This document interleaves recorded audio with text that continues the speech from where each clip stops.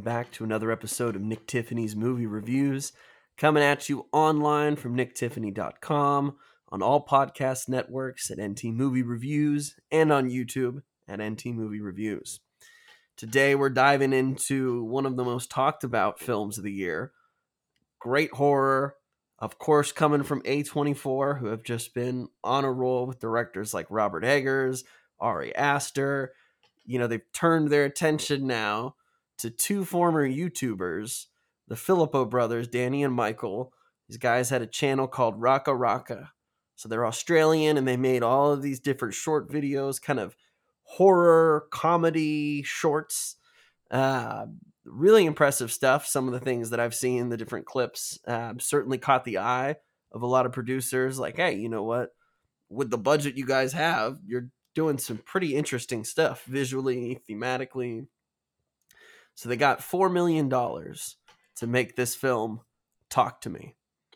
And I think after like the first or second week, they'd made $8 million back, and this is that thing where I'm like, horror, if you don't overthink it, you don't need all the money in the world to make all the money in the world. This is the case of you could put a horror movie out any time of year, and if it's solid, if they take it seriously, if they try to somewhat make it scary, looking at you, Haunted Mansion, with your $150 million budget, you could do some pretty effed up stuff. And Talk to Me is effed up. I've heard people talking about it in weeks leading up to going and finally seeing this, and they're like, dude, you're not ready.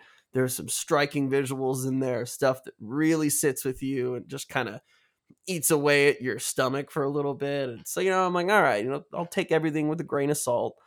The premise, there's this creepy model hand, and supposedly it once belonged to a spirit, a medium, someone like that. But when you grab the hand and you hold it and you say, talk to me, a ghost, a spirit, someone from the other side will appear before you. And it's never someone that's like anywhere like remotely normal looking, or even like not even just like attractive. Because obviously in horror, they're like, how can we show you the grossest looking thing that just like churns your stomach and like viscerally makes you like, ugh. So, you say, talk to me, and this creature appears across from you. And then they want you to say, I let you in. At which point your body becomes possessed, the spirit takes over you, and get this, it almost becomes a game for high schoolers. You put 90 seconds on the clock, and you let the spirit go wild, and you're saying all kinds of crazy shit, and you're clawing and scratching. They strap you down so you don't get out.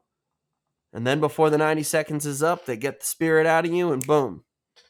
It's all good. You don't remember anything, but we've got cell phone footage of you doing some crazy stuff, saying wacky things, and it's all fun and games, Man, that's how it always starts. That's how it always starts. The film follows Mia, who's played by Sophie Wilde. It's close to the anniversary of her mother's passing, so there's a lot on her mind. She spends a lot of her time with another family, her friends Riley and Jade and her mother. These are her best and closest friends, I would say. She's not too close with her dad anymore. So when she's spending time with them, inevitably the three of them sneak out. We're going to take our younger brother to this crazy party. And then these people are going to pull this hand out. And they're going to tell us it's some sort of magic voodoo, whatever. And, Mia's like, whatever, man. I got nothing to lose. Frick it. It's probably not even real anyway. Until she sits down, grabs the hand, and says, talk to me. And then, like, oh my God, this horrifying thing appears across from her. And, everybody thinks it's some joke.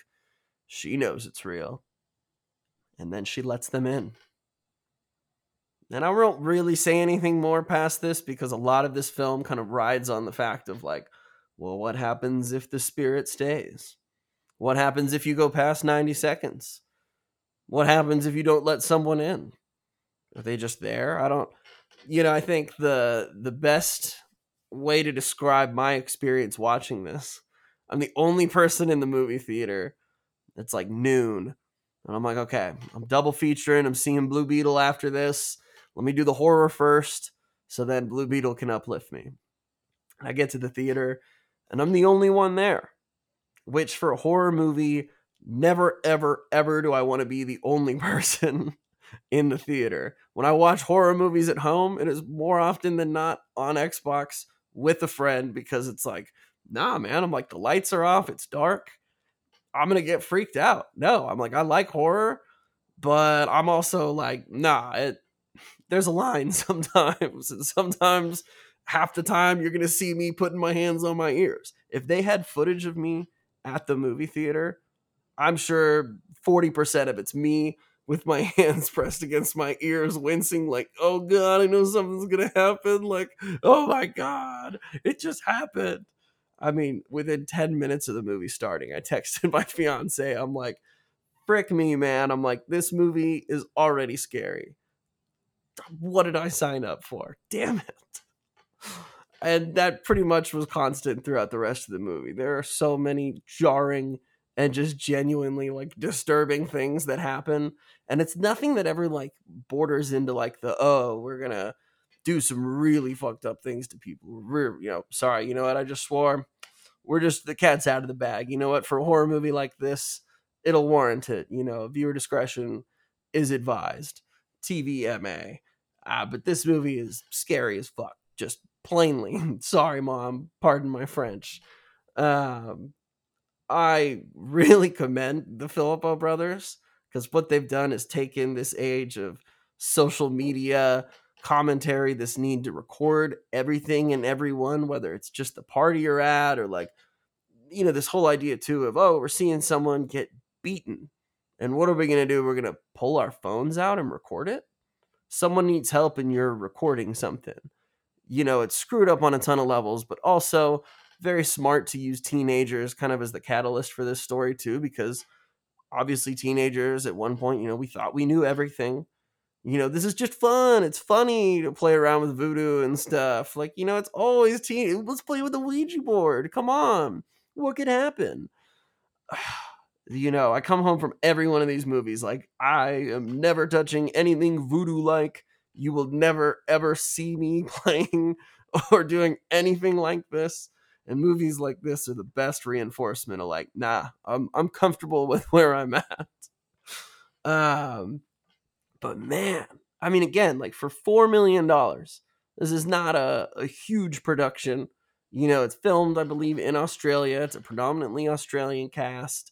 But dude, I mean, there's so many moments where you're like, God, I'm like, I hate that teenagers are like teenagers sometimes, because they make horrible decisions. And not just horrible decisions, but it's like that snowball effect of like, well, I'm going to do this because I'm worried that this won't happen. And then it's like, no, you just made it like a billion times worse.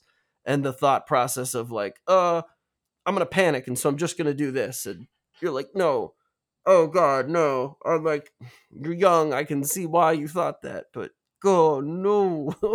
I mean, there were so many moments in this movie where it was also just like, it felt like watching a Greek tragedy sometimes, because you're like, oh, this is like horrifying, because I like really care about these characters too, and it's just unsettling, some things that happen to them and what you're feeling and worried about in the future for them. And I just, in 90 minutes, they do such a great job establishing this cast, this whole idea too of talking to spirits. Can you reach out to the person you lost that you love? Are you able to communicate? Is there a way to bridge that gap? And there's a degree where if you've got nothing left to lose, then why not try? But you and the people around you might get hurt in the process, or worse, possessed, or just any number of horrible things that happen in this movie. A24, they know what they're doing when it comes to horror, especially independent horror.